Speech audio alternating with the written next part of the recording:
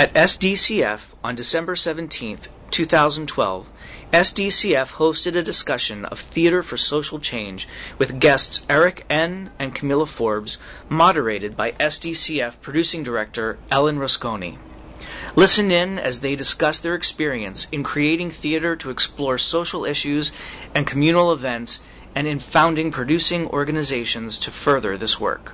Hello, I'm director-choreographer Christopher Gatelli, and you are listening to SDCF Masters of the Stage. This program is produced by the Stage Directors and Choreographers Foundation and presented by the American Theater Wing. We're here tonight to discuss theater for social change with Eric N. and Camilla Forbes.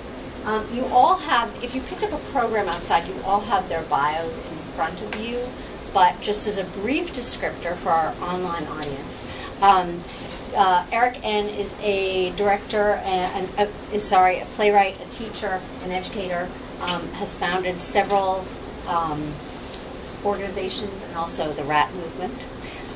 And his work, Solography, a compilation of his genocidal plays, or not genocidal plays, plays about genocide, was just performed. No one died in the process. Was just performed down at La Mama for the first time in totality. And Camilla Forbes is one of the co-founders and artistic director of Hip Hop Theater Festival. She's also a Tony Award winner for Deaf Poetry Jam on Broadway, which she was a producer, and directs all around the country, and also has expanded Hip Hop Theater Festival to include work in LA, Chicago, Washington, D.C., San Francisco, around the country. So these are two really innovative artists who work in totally different ways. I mean, your work is not alike, I wouldn't say at all, although maybe you disagree. But at the core is a sense of community and spirituality in a way, and a belief in something that's of theater as a vehicle for something larger than oneself. So, with that, and now you can disagree with everything that I've just said. My first question for you both is, and you should all feel free to jump in. We do like this to be more of a conversation than an interview. But for each of you, is theater the goal or is it the means? In other words, is there a hierarchy of art an issue?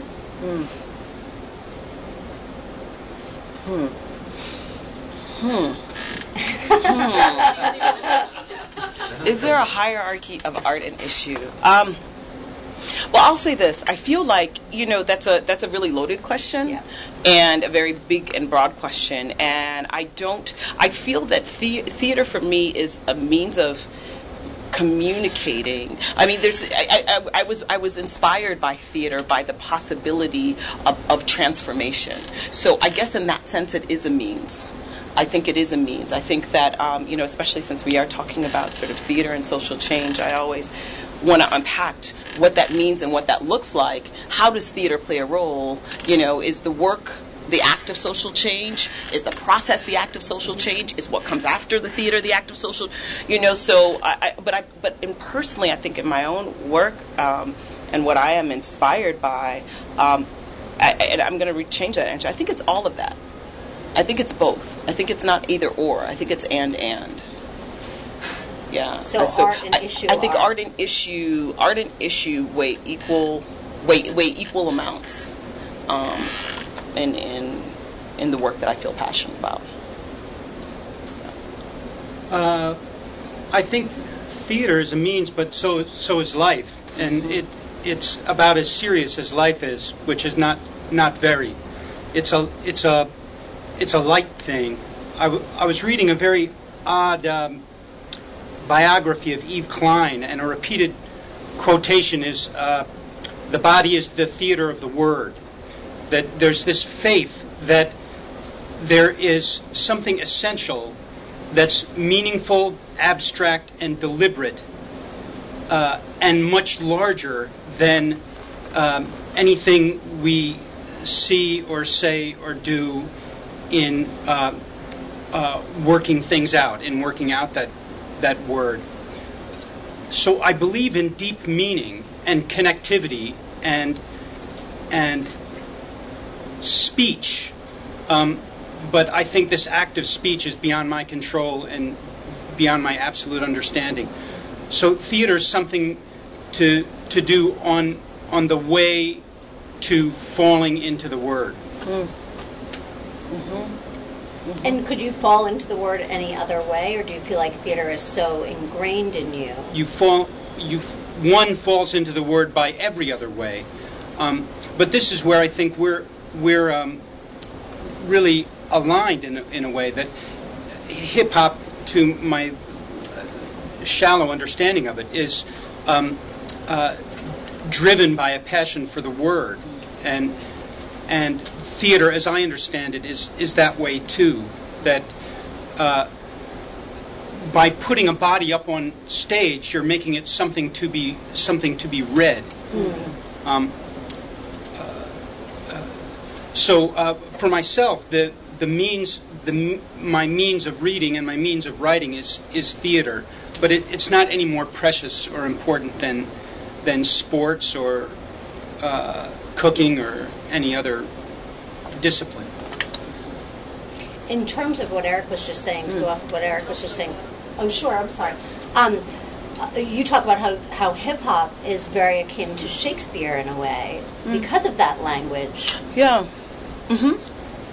Yeah, I think I think the intricacies. I fell into I guess. I wrote my first rhyme. I'll say this when I was in the 7th grade, and it was in a poetry class in which we were learning about iambic pentameter and ellipses, metaphors, similes, etc. And I realized and fell in love with this culture called hip hop, and not just and that's when I kind of fell in love with the art form of hip hop, and I think that's when I wrote my first little lyric. It was horrible. I went on to join a rap group, which we were also equally horrible, and then realized that maybe in theater I could have a little bit more success.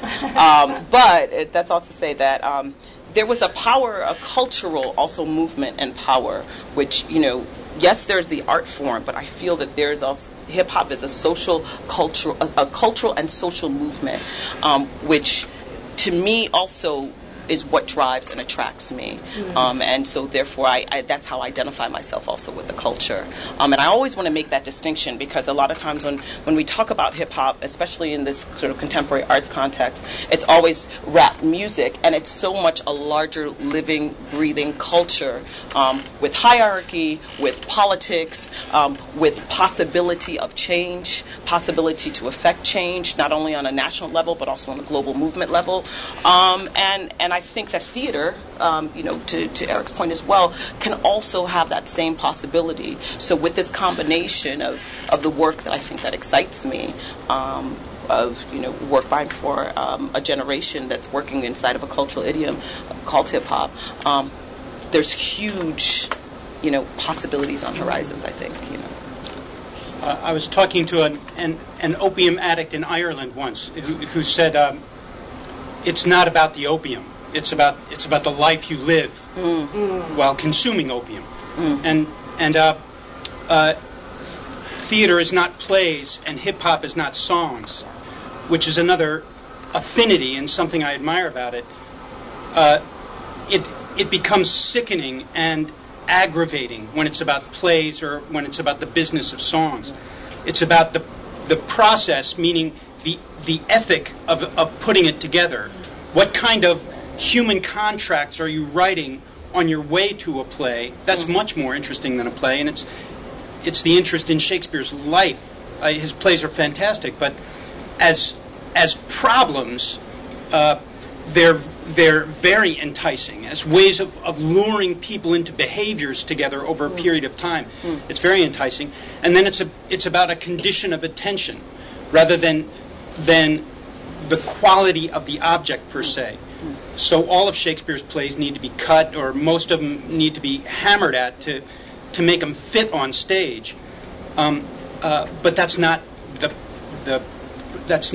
the problem of the plays. Is not a problem of the process or the quality of attention. They might be the cause of the delight, actually. So something that's rough and tumbling over itself and too much can be can be great theater or probably great hip hop, I would think. Have you had experiences where your work has been too much or tumbling over or? Only. My work is very inept. It's very clumsy. But a hero of mine was like Ian Drury, this club-footed guy, or Gene Vincent with his broken leg. That my work stumbles, but there is a path that is walked well with a limp or a stumble. It's like the Red Skelton routine where he says, here's how a drunk walks, and then he says, here's how a drunk walks in an earthquake, and he walks in a straight line. And my plays are like a drunk in an earthquake. They wobble, but I try to walk where the wobble fits the wobble of the earth. Do you think that's allowed you to be? I mean, you're a particularly prolific artist for theater, certainly. Do you think part of that is? Oh, I'm sorry. I'm sorry. I was going to ask: is that attitude, has that enabled you to be more prolific than you would have been otherwise if you were always waiting for that? If you didn't accept that limp. I like to write a lot for two reasons. One is somehow an acute awareness of the brevity of life. So I'm just falling through a brief window of time, and I've got to get it out there. And then there's something in the sound of Coltrane or Charlie Parker where there's something terrier-like about it, where there's this mania for the sound, this mania for this very precise sound. And it's like a vanishing point that you'll never really get to it. But it keeps seeming to be close. So you hurry up. You keep hurrying up. So many sane writers go slower to greater effect, but something in my character falls fast and moves with desperation. And Camilla, you like Eric, also kind of work in many different ways on many different projects at once, and have your arms around a lot of things, which I think everybody does these days, but you do more so than most, I would say. Yeah. What has enabled you to do that, and what does that enable you to do? Or has that been a hindrance at times? Enabled? I don't know if it enables me to sleep much, but I think it's, you know what it is? I think how I justified it to myself is that it's more so out of necessity why I do and have my hands in so many things. I think I started the festival out of necessity. It wasn't, it was necessity that there was not a place that I could showcase or go to work that was immediate, was about me and now and myself reflected on stage. So, as many theater companies you start it yourself and you make it yourself. So therefore you get, then you're running a theater company or presenting a theater festival. And directing I think came out of that same way, out of necessity of wanting to be able to, what happens when I am helping to carve and control and to put forth a vision on stage and be part of that side of it. I think was out of a sense of necessity. So what it has allowed me to do is to kind of have a holistic understanding of the process, from producerial to directorial. I came into this field as an actor, so it has allowed me to have sort of a 360 view, like, oh, okay, yeah, I've tried on that clothes before. I know what it feels like, so I can understand and relate and fit into the puzzle piece, I feel better. I mean, you always hit bumps, but I think that's what it has afforded me, I think, if that answers your question. Yeah, no, absolutely. And do you feel like you both have founded organizations, so Eric, was that also a necessity for you to move your work forward? And do you think that was at all related to the kind of work you were doing?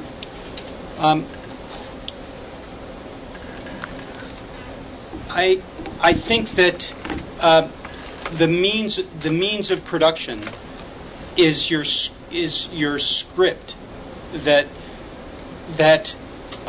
the words on a page, the words as formatted on a page, are meant to induce a means of production. So this fascination with festivals, for example, is very current and is going to save the world if done properly.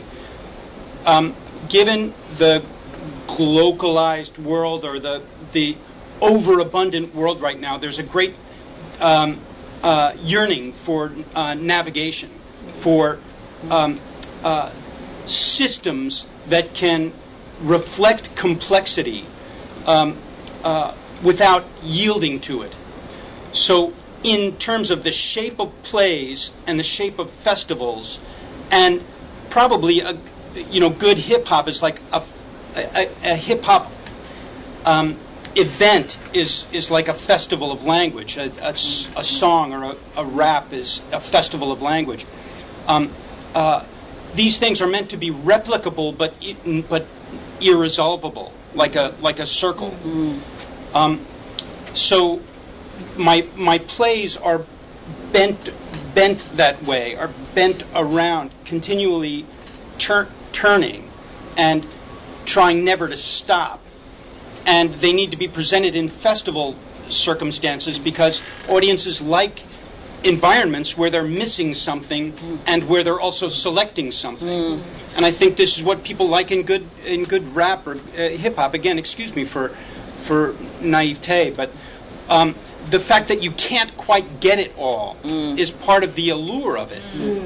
It means you're someplace. You're in an environment. Yeah. Not in a brand. Right. Speaking of the audience, have you had instances where, let me just say here, I have to find a specific question, I'm sorry. Have there been specific productions or performances where you feel your audience is the already converted? Or times when they are decidedly from a different viewpoint from what your work is has at its core? I think yes and yes. And I think the question is always, what do we consider converted? Like, what do I feel politically or socially what my work is saying?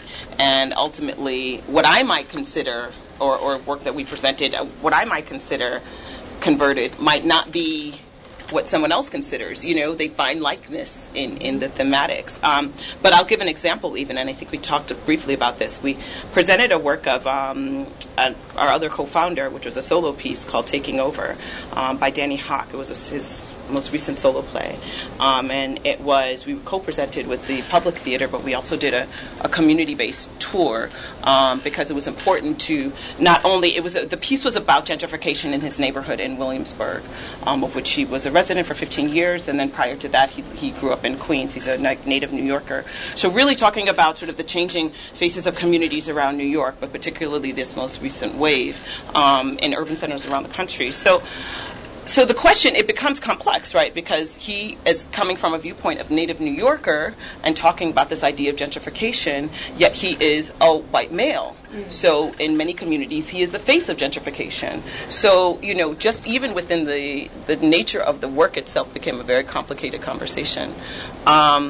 And so, when presenting, and we did the show in the Bronx, we did it at Hostos, we did it in Queens, also in Williamsburg, in this huge high school auditorium.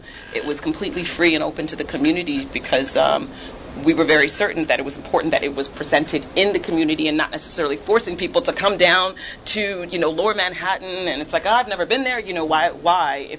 If the work, what's the purpose of the work?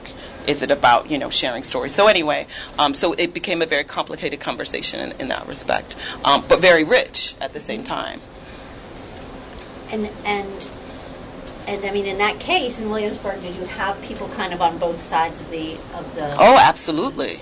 It was a 1,000-seat theater and was completely full with all of the walks of life of from Puerto Rican families that were there that have lived around the corner from the high school for years. Young kids, like high school, 18 to 25. Older or younger, hipsters who've just moved to the community. So it was a very interesting mix and became a very interesting kind of complex. The complexity, I think, of many social conversations were had just sitting in that theater. Can I ask a question? Sure. Do you think your theater had to leave the theater in order to communicate with those people? Or communicate with anyone who did it? I think it had to leave that theater, yes. Okay. To have that conversation, yes. Absolutely.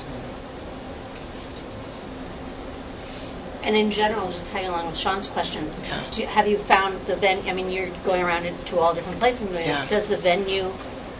Does the type of venue have a huge impact? With the work that we've done with the festival, so we produce here in New York as well as in Washington, D.C. We collaborate with organizations from the Kennedy Center to Studio Theater to the 930 Club to Raw warehouse spaces. And we're very aware of what a space can do as far as the invitation and the non-invitation.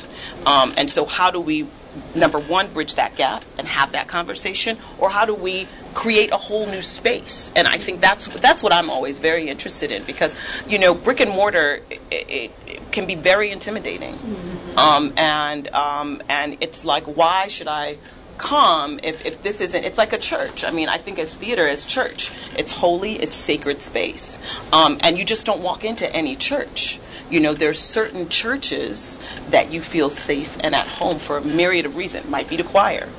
Might be the pastor. It might be, I grew up in this church. So I think we have to understand, and I think we work constantly and figuring it out, and we make mistakes, and some projects work better than others, but really understand, okay, how are we thinking about this space?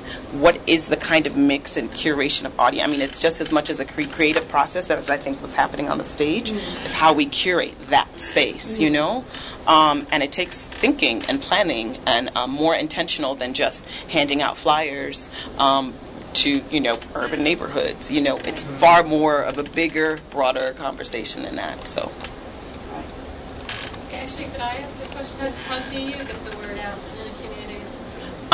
We built a community, I think, over the years. So it's less about getting the word out than it is about, okay, no, we are all family now, and there's trust and environment. We've gotten to a place in some cities and some festivals in which our community will move with the festival. So sometimes space doesn't matter, but then other plays, some other projects, it does. And I think it's, Donna Walker Kuhn always talks a bunch about, audience development and how that is so much of a commitment. And it's less about, and we've learned that over the past, we've been producing here in New York. It's a short time in the time of theaters, it's for 12 years. But over those 12 years have built I would consider them family of, whether I know them or not. That makes sense. I have a question. With the show that you did in Williamsburg about the gentrification, what was the aftermath? Was there any feedback from the community? Sure. Did they organize to do anything? Was there any kind of political stuff that happened as a result? Yeah, that's a great question. So I know that they were definitely organizers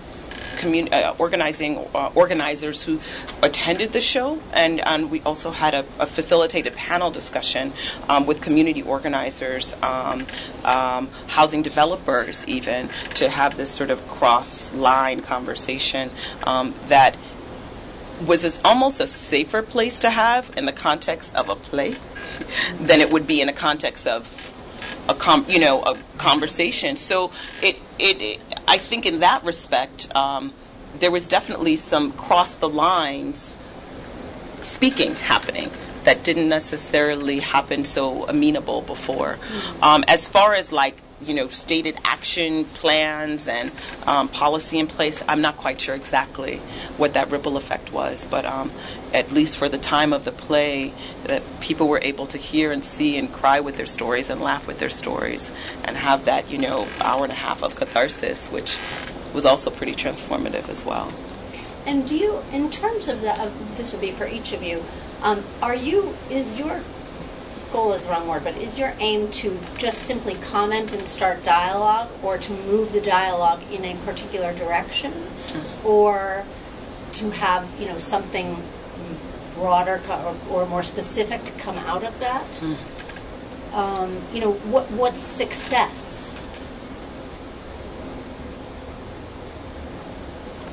Well, going to an earlier point, I'm not at risk of speaking to the converted because I don't make any sense. That no one can understand it really. But I'm interested in speaking to the converting, to people who are turning. That image of someone who's open and is turning and turning and turning.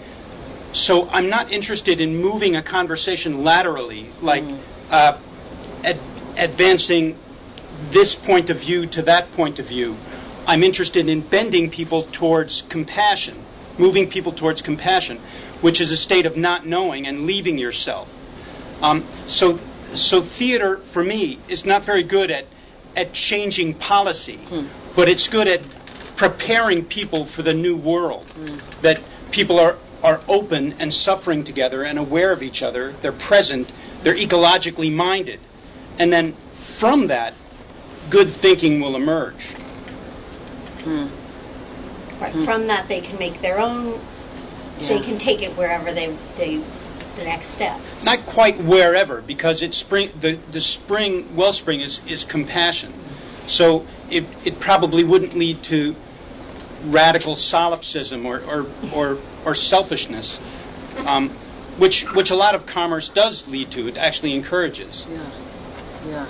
I love that, what you're saying, Eric, because that's exactly right. I mean, the kind of, I think, spiritual elevation and magic that happens within the four walls of the theater shifts something so much deeper, I think, on to me, a very spiritual, the possibility, I should say, to shift something so much deeper, like on a spiritual level, that sometimes may not just, it may not, because of this play, this policy was changed. I don't know if it's that direct or that prescriptive. I know that it can be, sure. And there are some organizations who that is their work, that is their aim.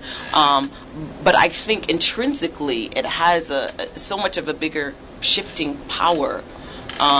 There's obviously organizations and artists, like I think about like Marty Pottinger and the kind of work that she does, working directly in with communities of conflict, organizations of conflict, and literally reflecting your story versus your story, so that we can have a story and have a conversation and like literally have very clear goals on what the work will, what the suggested outcome is. Or even something like The Exonerated, as a contemporary example, where it feels like there is a drive to a certain place, I guess, in terms of the issue, in terms of the death penalty. Sure.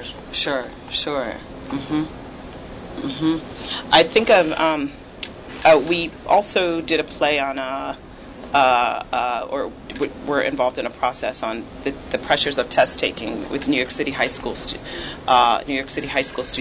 two of our high school partners with our organization, and started workshopping this work with the sophomores and juniors.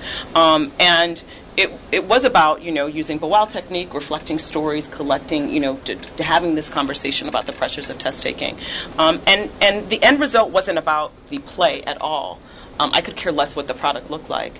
I think the social change and transformation that was really happening was in the room with the students being able to express and share their stories. So I think in a lot of different processes, just to point out, in a lot of different processes, the goals are very different, varyingly different. And I think it's important to have very clear conversations on what goals are, what are expected goals, because sometimes as certain theater folks have very expected goals, whereas community members may say, well, that's not my goal. My goal isn't to make a beautiful, fabulous production with, 150 lighting cues and a wonderful set that rolls it So I think it's very important, I think, when we talk about this idea of theater for social change, we're particularly theater companies that are working within community, that conversation of equity and expected outcomes are very clear.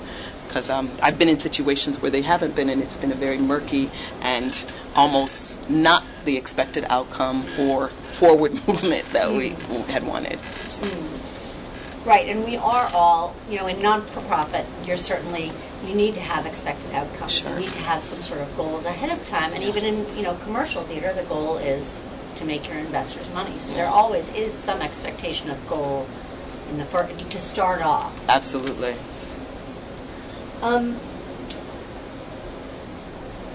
How about let's talk about process, because both of you are very interested in process. As you say, on some projects, Camilla, that's what the project is. It's about the process. And Eric, you're particularly interested in process. So can we talk about what your process is? And I'm sure that varies from project to project. Well, we started a little conversation about theaters and appropriate venues, and it relates in a way to process. That a good old-fashioned Broadway theater can be a fine place, can be incredibly alive, of course, and so can a barn loft, and so can a street corner. What it must be is a place, meaning it is vulnerable to change. It's an ecosystem. It's vulnerable. And most theaters have shut themselves away from vulnerability. They're adamant about vulnerability. They're not vulnerable to light. They're not vulnerable to time. They're not vulnerable to behavior. That people are locked in the dark, and experience, except for what the experts are pumping at you, is shut down. And you need a place which is alive, and you need presence, which is, a circumstance in which you need something that's not you. So you don't need your preconceptions, and you aren't anticipating your judgment at the end of it, where the play is kind of an interruption, or some kind of dish soap to fuel the machine of your aesthetic hygiene, while you kind of scrub the matter in front of you and come out with your squeaky plate at the end of it. Process for me is about presence, discovering presence and place, meaning creating an environment of trust in which people can come out of themselves and pay attention to the world in which they find themselves. So I rely on, it's not about the converted and the unconverted, it's about the loving and the loveless. I use love not in a spangly kind of way. I use it in terms of craft, loving in the sense of disposed to the other.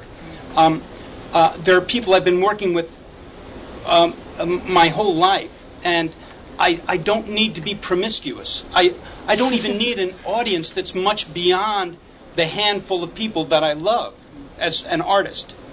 So that's my economy and process. This falling out of self. And when you talk about that, does that apply to both the artists that you're working, with whom you're working, and the audience? The audience is the accident of the explosion of love. That whoever is caught up in that energy is welcome. But I'll be honest, this is not an advertisement for an aesthetic, because it probably doesn't make much sense. It's probably not sustainable. But really what I care about are the actors in rehearsal, actors, directors, designers, producers in rehearsal. That's really the audience of the piece. And to whatever extent the audience can be made a co-creator of the event through conversation or through cultural affinity, they feel a part of theater, then they're enfranchised too. I guess I always thought of kind of theater with a social conscience as having more of a compact between the audience and the artists. But what you're saying, that's not true for you at all. Well, a social compact can't be like handing stuff out. Right. Theater isn't therapeutic in the American medical sense of it. It's not a pill that's administered to people that kind of corrects a deficit in them. If it is of social import, it's because it's been made socially. Theater as an agent of social change is in how it's made and where it is. It's not about what it does, some kind of chemical thing that it does. This isn't a question, but just from what you said now and what you said earlier on about the globalization of hip-hop, I just wanted to share something that absolutely amazed me in Chile, in a tiny little town, but not in any of the big places. There was this young man who was in his early 20s who had the soul of a 55-year-old. I mean, really, he was an amazing being. And he used hip-hop. Every night he would go down to the little plaza, and there would be these kids younger than he who were drug addicts. And he used the hip-hop. I mean, he did use a pill, in a way. The hip-hop got them excited about it and learned and did it. And not the dance, but the word, the rap. And it changed them. They came out of it. It gave them a meaning to their lives. That gave them a certain social context that had nothing to do necessarily with their culture, but certainly with their deep being. It was amazing. Wow. So that's just that's great. This young man was. But it is their culture. I mean, hip-hop is successfully a global culture. It is. This with was some local time ago. manifestation. Absolutely. We were in Rwanda. There were people I've been to Rwanda with in the room, and there's this element of, this Mother Teresa thing that you come with, that I'm here, I'm so compassionate, I've come to heal you, let's talk about how bad you feel. And let's really, I will know we're talking about genocide when I can console you. That's when we're having a truthful exchange, right. when I feel better than you, a little better than you. So we were having a conversation like that about, and there's a national narrative. They'll pull it out of their pocket and give you the genocide narrative. But what people were really doing when all that blather was down is they were on YouTube looking at hip-hop videos and learning moves from Brooklyn in Kigali and teaching them to each other and being alive in that. So that was much, even though it was from a laptop, it was much more culturally live. They were in a stronger place than I was with my Mother Teresa fantasy. How does the globalization of all of that affect your work? Or does it? Maybe it doesn't. I'm not so scared of globalization. I mean, it's happening. So it's like being afraid of rain, or it's gonna happen. You just have to know how to dress for it, I guess. You given that this is the environment, how are you going to work inside of it? And this is again where live performance is really gaining heat right now. It's not a fantasy. I really feel it. Given that the world was abruptly sheathed in saran wrap, there was this even antiseptic surface that was stretched around the world, this internet phenomenon. People are needing to incarnate again. They're needing to get into actual rooms with tactile, with people and exactly. flesh and blood and body. You really do feel that? Oh yeah, absolutely. Yeah. it's the next big thing. Yeah. Being in rooms together. It's a revolution. It is, yeah. Yeah. Can we talk just for a minute about your use of other, Eric specifically, your use of puppetry in your plays, and Camila, your use of dance and song elements, not just text, and how you use those? Sure. I think it all depends on, I guess, obviously the work. But again, like I've been fascinated with language, as many of us in theater are. So when I think about song, to me, song is really language. I work a lot with artists who work in the spoken word idiom, and to me, that's just like the richest language and song and music that I can hear to my ears. That's what poetry sounds like. I hear it in that way. So I think, I approach, it's interesting, I approach language like I would probably approach movement. I look at language as movement, and I look at movement as language. And so when working with, choreographers and dancers, it's always about, well, what is the story that we are telling with our bodies? How is this, what is the meaning? What is the story? And behind that, and I work with the various different, from Haitian folk choreographers to modern, contemporary hip-hop breakers, poppers, lockers, but it's all about, to me, when looking at movement, it's about story. Mm-hmm. And I think when looking at language, it's about movement. Yeah. Interesting. I think I like puppets because I like difficulty. Other people make hay in other ways, but I like difficulty. And the image that comes to mind is the mouth of a baby, where a teething baby. It's a difficult environment. That mouth is such a problem. All day long, it's a problem. But it's elemental to the child's formation, that period of life, that discovery of will, and that probably the discovery of thinking comes around this time of teething. Like, what the heck is that going on? It's difficult and also very simple. That the idea is to emerge into the world, to connect to the world, to get what's not you through this thing that suddenly becomes so problematic. And puppets are like that. They're really hard to work with. They won't do anything on their own. You got to tell them how to do everything, and they're hard to build. They're hard to produce. They're hard to market. But I like that difficulty. That's, for me. That's where the energy is. Yeah. And you're kind of imposing that difficulty on your Let's your all artists, have right? a bad time together. It'll be okay. Okay. And There'll be pudding at the end. Yeah. Can I ask a question about, because both of you have done, considerable projects that I'm sure required all of you in the moment to make that work. And I think that's what theater requires of us, is that you sort of put your whole self in, right?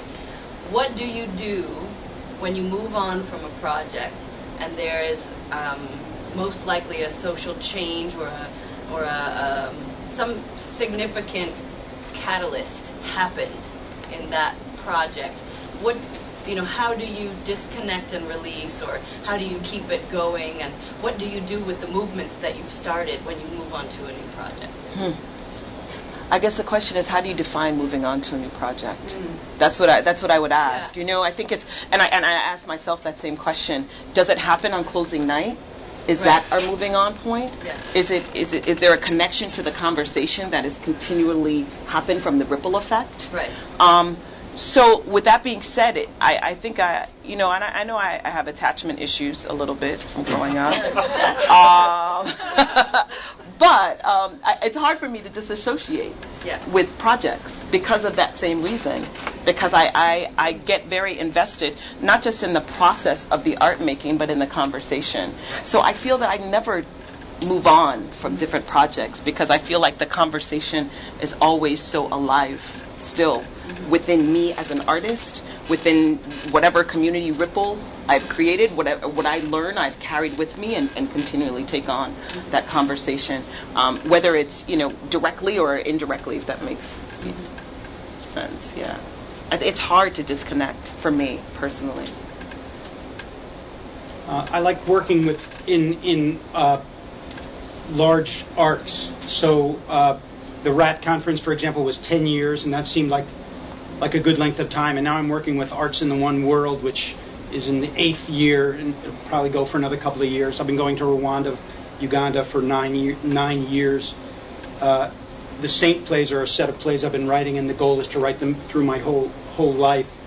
So really, by the time anything comes to an end, I'm ready to move on, or I don't let it end. But I try not to think in terms of spikes of event. There's a horizon you're going towards. Both of you happen to work with youth, or at least youth, in terms of the average theater goer or the average theater maker, right? How would you say that? How do they see theater, and what interests them in theater, and what kind of work do they want to make, in your experience? I think the same kind as any average other theater goer. I think, seeing themselves and stories reflected on stage, it being good, well produced, well directed. I think it's all the same. We're all looking for the same thing in theater. I do think that younger audiences are I think it's about, again, we all want to see ourselves and our stories reflected. I think that's the only another caveat. But so do older audiences. So do average. It's just that there's more of those plays that are available just due to our industry. But yeah, I think a lot of people apply to schools and send plays to theaters having no idea what that theater produces or what that school is actually like. They're convinced that that's what they want, but they don't know why. And even more broadly, I see young people coming up who want to be in the theater. They'll say, "I want to be in the theater," but if you probe that, they really have no sense of what the theater is. So a lot of it's been kind of inherited. There's this kind of cultural ambience that promotes a kind of fame or canonical safety. So it's like 3-year-old girls out of the blue wanting a Barbie. It was in the air. It came by peripherally. But these signifiers were hammered into their brains. What they do want, I agree with you that they all, in some sense, they all want the same thing, which is they want to mean something. And this is what's so beautiful and has to be sustained. The appropriate mystification is they don't know quite what they mean, but they want to mean it. So they have to be together to come to some kind of meaning that can be held in common, that can be held in a system that's larger than their own brains.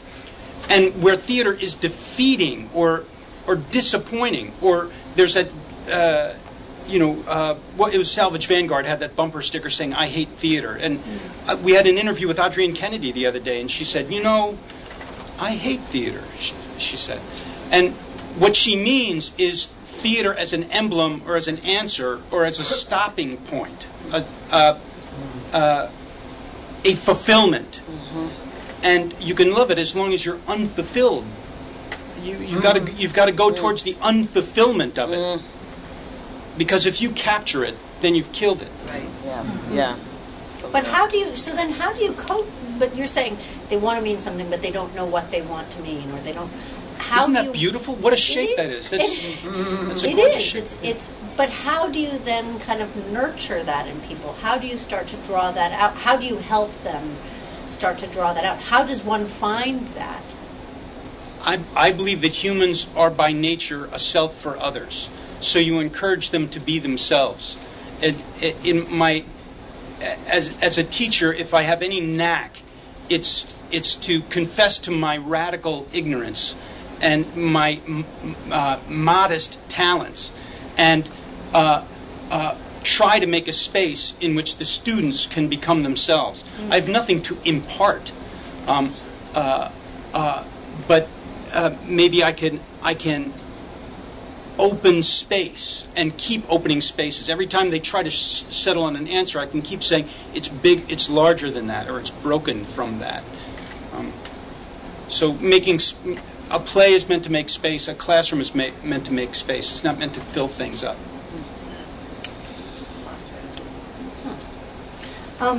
And Camilla, from what you're saying, the answer that everybody, in terms of producing, everybody's always looking for younger audiences or hipper audiences. Yeah. I hear that one more time on Yeah. the screen, Yeah. hipper audiences. Yeah. They've defined who they want before they've ever even opened their doors, Yeah. right? Yeah. But you're saying you do that by reflecting. I think reflecting on stage, it's holistic. It's bigger than just reflecting on stage, because even if you just do a play that may have some semblance of a whatever hip you define as hip, it's not that. It's there's a whole, and I go back to the the reference of like theater being a church or like even a party. It's if you want certain different kinds of audiences in, who's doing the asking, who's throwing the party. I'm just not going to go to any party. I don't know about y'all, but I'm going to go to my friend's party, who I know. Because people will be there that I know that I can commune with. So I think it's, we have to think about it holistically, the whole gamut of what this space is, that sacred space that we're creating, and treat it as such. Because I think when we only think about one part of it, it's almost bastardizing the space. And saying, you know what I mean? Yeah, I want hipper audience, so I'm going to do this and big splash. I'm going to add a different splash of color on my flyer. What? Right. It's grotesque, really. If a space is sacred, that means it's ambient. It's everywhere. If the sacred is everywhere, or it's not the sacred. It's ornamental. I can't think of a world religion that didn't get its stripes in the days when it was itinerant, when it was poor and wandering. So maybe theater needs to be more ambient or more poor and wandering. This idea of attracting new audiences or attracting hipper audiences belies a deeply mistaken situation for the theater and puts it in line with like big tobacco, where we've got to get younger smokers now. We've got to... when the fact is, culture has moved beyond tobacco. We got to get away from that thing. Maybe theaters are like tobacco, and there's something in them that's trying to be addictive, want to be addictive, that they've got to let go of. And instead of attracting audiences, they've got to be where the audiences are. Absolutely. Move into the audiences. That's it. And also maybe instead of attracting, maybe it should be the other relationship where it's offering them something, where it's I think learning. Giving them something, it's enriching. Learning, I don't even know if listening, it's giving, because I think that's even a bit, almost feeling, Yeah. like entitled. Like I think, when theater's at its best, it's when we are in a circle of conversation, and audience and artist are here and equally balanced and yoked, and artists being the theater, the brick and mortar, all of that, the institution. So it is about learning. It's about listening. About if you're trying to change the paradigm of your institution, then maybe you need to rethink how your institution is built, and rethink who's in your. You know what I mean? There's a lot of rethinking that needs to be done, as opposed to just ornamental rethinking. Let me hang my new little hip ornament on my Christmas tree. Do you have any kind of advice for somebody who wants to start out and found an organization? Start an organization. Oh. In the same vein as you have done. I know. Yeah, don't do that. Don't found an organization. Start a conversation. Yeah. And if shapes come up in that conversation that require certain things, then it will be light to pick them up. But if your goal is to found an organization, that's horrible. It's like deciding to wake up and grow an exoskeleton or something. It's going to be painful and probably ugly. And you'll have to carry it around. And you have to carry it around. Yeah. And probably have to change its shape over and over and over again. Yeah. I mean, it's starting a theater company in Granted, we're still very young. It can be a very rough road because we're in tough economic times. So from that standpoint, of question of sustainability is tough. But that's everywhere, right? So as long as the conversation is enriching, I think it makes obviously that tough road a bit more satisfying. Organizations are really new to the history of the world. Really, the only organization we need is fellowship. And we can actually structure the entire world by linking circles of fellowship. Yeah. We don't need anything else. If by accident we need some kind of abstract structure, then we'll relent. But it should be the last thing we do. And yet you've done it. Well, but in these inept, self-destroying ways. Guarantee collapse. That's what is a play except a fatuous organization? I mean, you put this play together out of materials that are destined to collapse. Yeah. And that's what I like about it. Eric, I love what you just said about collapsing of organizations, and this is a conversation that we've actually had in our own organization, is this idea of time, lifespan, and life expectancy. And, we were very clear about the conversation that we were having when we began, and have to continually ask ourselves, are we still invested in this conversation? Is this still relevant now? And if it's not, then what does that mean for us? Are we okay to disappear? And I think that, and it's interesting, it's exciting, it's scary, it's a little crazy, but and it's completely in antithesis to like the theater producing industry, because you think of a theater who's been around for 100 years or 75 years or 50-year anniversary, 30, and you get your badges, and it's but really I think it's almost maybe not so much, because maybe there will be a time that there's a new conversation that needs to happen, and I need to make space for that. And I may not be the one sparking the ignite. There needs to be other space. So how can I be as solvent and transparent as possible? Well, what you're saying makes, I don't know if you're familiar with 13P, but 13P. Yeah, absolutely. It makes that model. So it makes sense with what you're saying, where they had a mission, and when that mission was going to be completed, it was done. That was we it. Did our the job. organization then collapses, having achieved what they set out to achieve. Right. So, one last question before and then we can take a couple. Where do you think theater is headed, and what social concern would you, if there is one, would you be excited about exploring on stage? Today? Well, sure. Where do I think theater is headed? That's a really big... theater, I mean, I really have a lot of hope and faith in this idea of what we call theater. And I feel as though we really need to begin to expand what we define as theater, because theater happens all the time, and not within buildings, within spaces. I mean, and so I feel that, and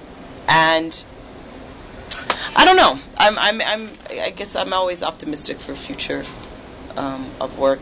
Conversations that I'd love to have. I think it changes from day to day. I'm interested and engaged in this conversation. I think about our environment, but our environment as it not necessarily as it leads to global warming, as it leads to gun violence, as it leads to black male brutality. I mean, those are the conversations when I think about our environment and issues in our environment. That's what comes up for me a great deal. So I'm excited to be alive right now in a world that's changing so rapidly, and the next thing in theater is going to be something that is too cool for me. I won't know it when I see it. And it's coming. I feel like it's around me already, and I can't quite see it, and that's exciting. I think Oscar Brandt was a folk singer, and one of the wave of folk singers who was just wiped out by the Beatles. And I kind of feel like that I have my own kind of integrity. I've got my little banjo. I'm singing my little songs. I'm probably going to be wiped away by the next thing that happens. But as long as it's music, or as long as there's creative expression, I'm glad to disappear into whatever is coming next. Personally, what I'm interested in is memorial and silence. That I think our ability to remember or to reflect, and our ability to withhold from articulation, those are muscles that I feel need to be exercised right now. That's interesting. Does anyone have any last questions? You said something before about how when you're in Rwanda, the conversation, you're talking about genocide when I consult you. Yeah. And a lot of times I feel like I know I've made a piece of theater when I've shown I understand more than my audience, and that feeling of making a play about these issues that you guys are addressing, so often it puts me negative. It just feels like such crap, And what do you do as a person when you keep working, when you face that feeling of like genocide, and I'm making a play of it? What the hell am I doing? Well, because a play is a broken thing, and because metaphors are like Zen koans, because metaphors are irresolvable, because in my understanding, a play is like a circle where pi never finishes resolving. It's the appropriate place for contemplation of genocide. And this, it might even have been on your trip. But I was all balled up with that question, and I talked to a journalist. Apologetically, look, I'm just a playwright. You're doing this. He says it's only the language of the poet that can speak to issues like this. That the language of politics and the church and the press were all horribly discredited in the genocide, and it's the space in not the positive shapes, but the space inside of poetry or theater that makes it apt to vast subjects like that. It's only a poetic response. You've heard CNN over the past couple of days about that horrific event, and it's mind-numbing to me. Wolf Blitzer is well-intentioned, but my ears are getting packed with all these efforts at facts. Yeah. When we need one good poet. So Nikki Giovanni, after the Virginia Tech shootings, delivered a speech that was like that long, and it said all that needed to be said. We are Virginia Tech. That refrain at the end of it.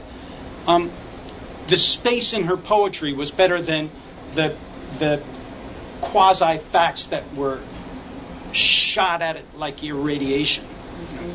And same is going on right now, I feel. Anything else?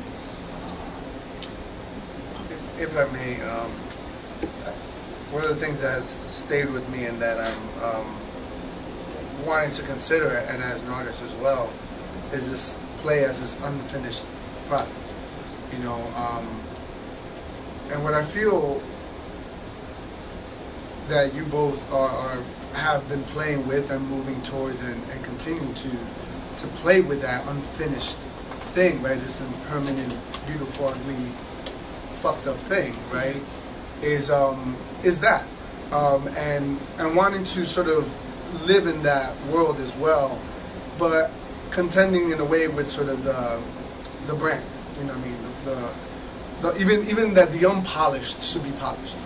So even that the broken thing should be pretty enough to be broken. In its brokenness. Yeah, so sort of you can maybe talk to that. How do you stay sort of alive, and you sort of say like you skirt that, or you sort of can live in that world long enough to like not feel like I made the thing and it's pretty now, but it's not the thing I was going for. So what happened? Like how do you trick yourself to still be on top, so still keep running, or still keep straight and the wobbly, Straight and the wobbly. Yeah, I think it's if there's a commitment in being in a current conversation. And I think it's also kind of why I'm very interested in always, is this conversation current? What is this question that we're asking? Are we asking the right question? What is the relevancy of this? Does this make my toes curl? And when it ceases to make my toes curl, then how do we change it? So that as simple as that, I think I think we all want to strive for that moment of elation, why we even started theater and the magic that it can create. And when it ceases to do that anymore, how do we change a line? Like with poets, they'll every single night, which is why I love the medium, why I love the form. It's immediate. It activates. So you'll see a poet be completely responsive. What will take a theater or some theater artists maybe 2 years to respond, a poet will do it immediately. And when the conversation changes and shifts, they will also change and shift with it, because their form becomes that malleable. And I think it's my dream and my vision that the theater work that I swim in and play with will do that same exact thing. It's again a point of association here is it is true that there are kinds of theater that are really slow, but that this idea of immediacy is really important. And a play isn't good because it's unfinished. It's good because it's present. And sometimes brokenness can improve your presence. The way a paper cut with lemon in it is very present. It's the woundedness that makes you alive in the present. So there's not a prophet in the Bible who wasn't damaged, who wasn't the wrong person, but they are the person who said, when asked, "Here I am." So that a play or a performer or a performance say, "Here I am," is what makes it legitimate in my book. And I've seen lots of really well-rehearsed, well-crafted work that was just 5 minutes ago. That's not present to the moment. That's not cut. Thank you both. Forgive me because I haven't fully formed the question, but I know what I'm getting at. So I'm going to find my way there, hopefully, with brevity. I'm interested in this idea of presenting, when we talk about, social change, what is that? How does it happen? And I think, Gavin Bolton talks about meaning is made together, and you had experience with Bawal, and so I'm sure that you understand, like, a theater that engages the audience, and this idea of catharsis that you spoke of earlier. Do you think that, and then seeing Eric's play at La Mama, and there was a space for feedback. But when we're working on a large scale of theater where you're addressing an audience of, thousands or whatever, larger numbers, do you see a necessity for a space for feedback? Or is the presentation enough? And if you do see space for feedback as a necessary thing, what are the strategies or what are the vehicles for that? Does that make sense? Sure. And when you mean feedback, I interpret feedback as conversation. Yeah, dialogue. Dialogue, right? And I think dialogue can happen in a number of different ways. I definitely see that space, because I feel as though theater has such, and you brought this up earlier, do we feel sometimes that we talk to the converted? We definitely develop sometimes theater communities and always are looking to expand beyond our own insular, theater community of people who go to the theater or to the space in which we create.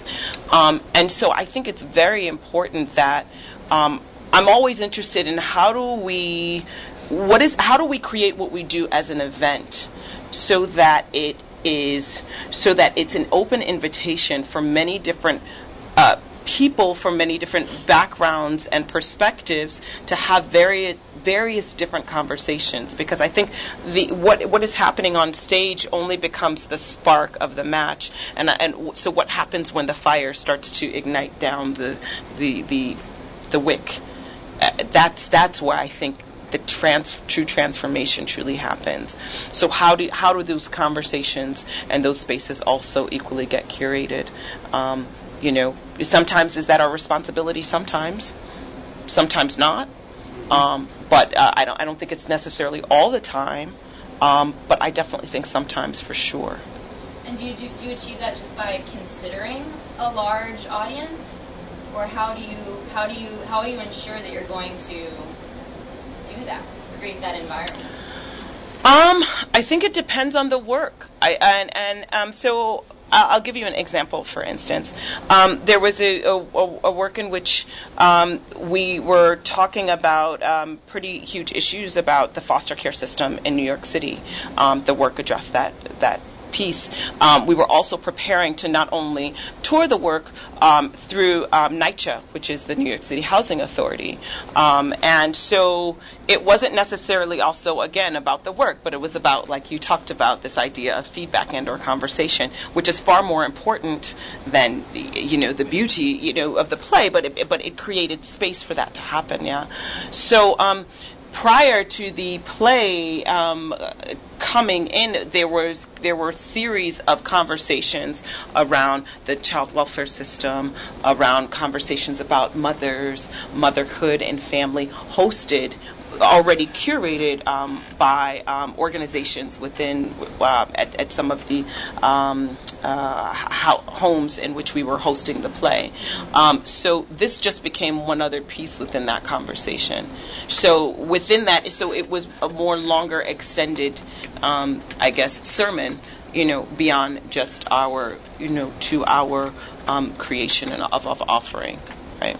Well, thank you all for coming, and thank you to Eric and Camila. I also want to just mention thank you to Alex Mallory, who helped put this evening together. And thank you all for coming. Thank you for listening to SDCF Masters of the Stage. This program was made possible by support from Stage Directors and Choreographers Society, the National Labor Union celebrating 5 decades representing the needs and aspirations of its members, and generous funding from the NEA, the New York State Council on the Arts, and the New York City Department of Cultural Affairs in partnership with the City Council.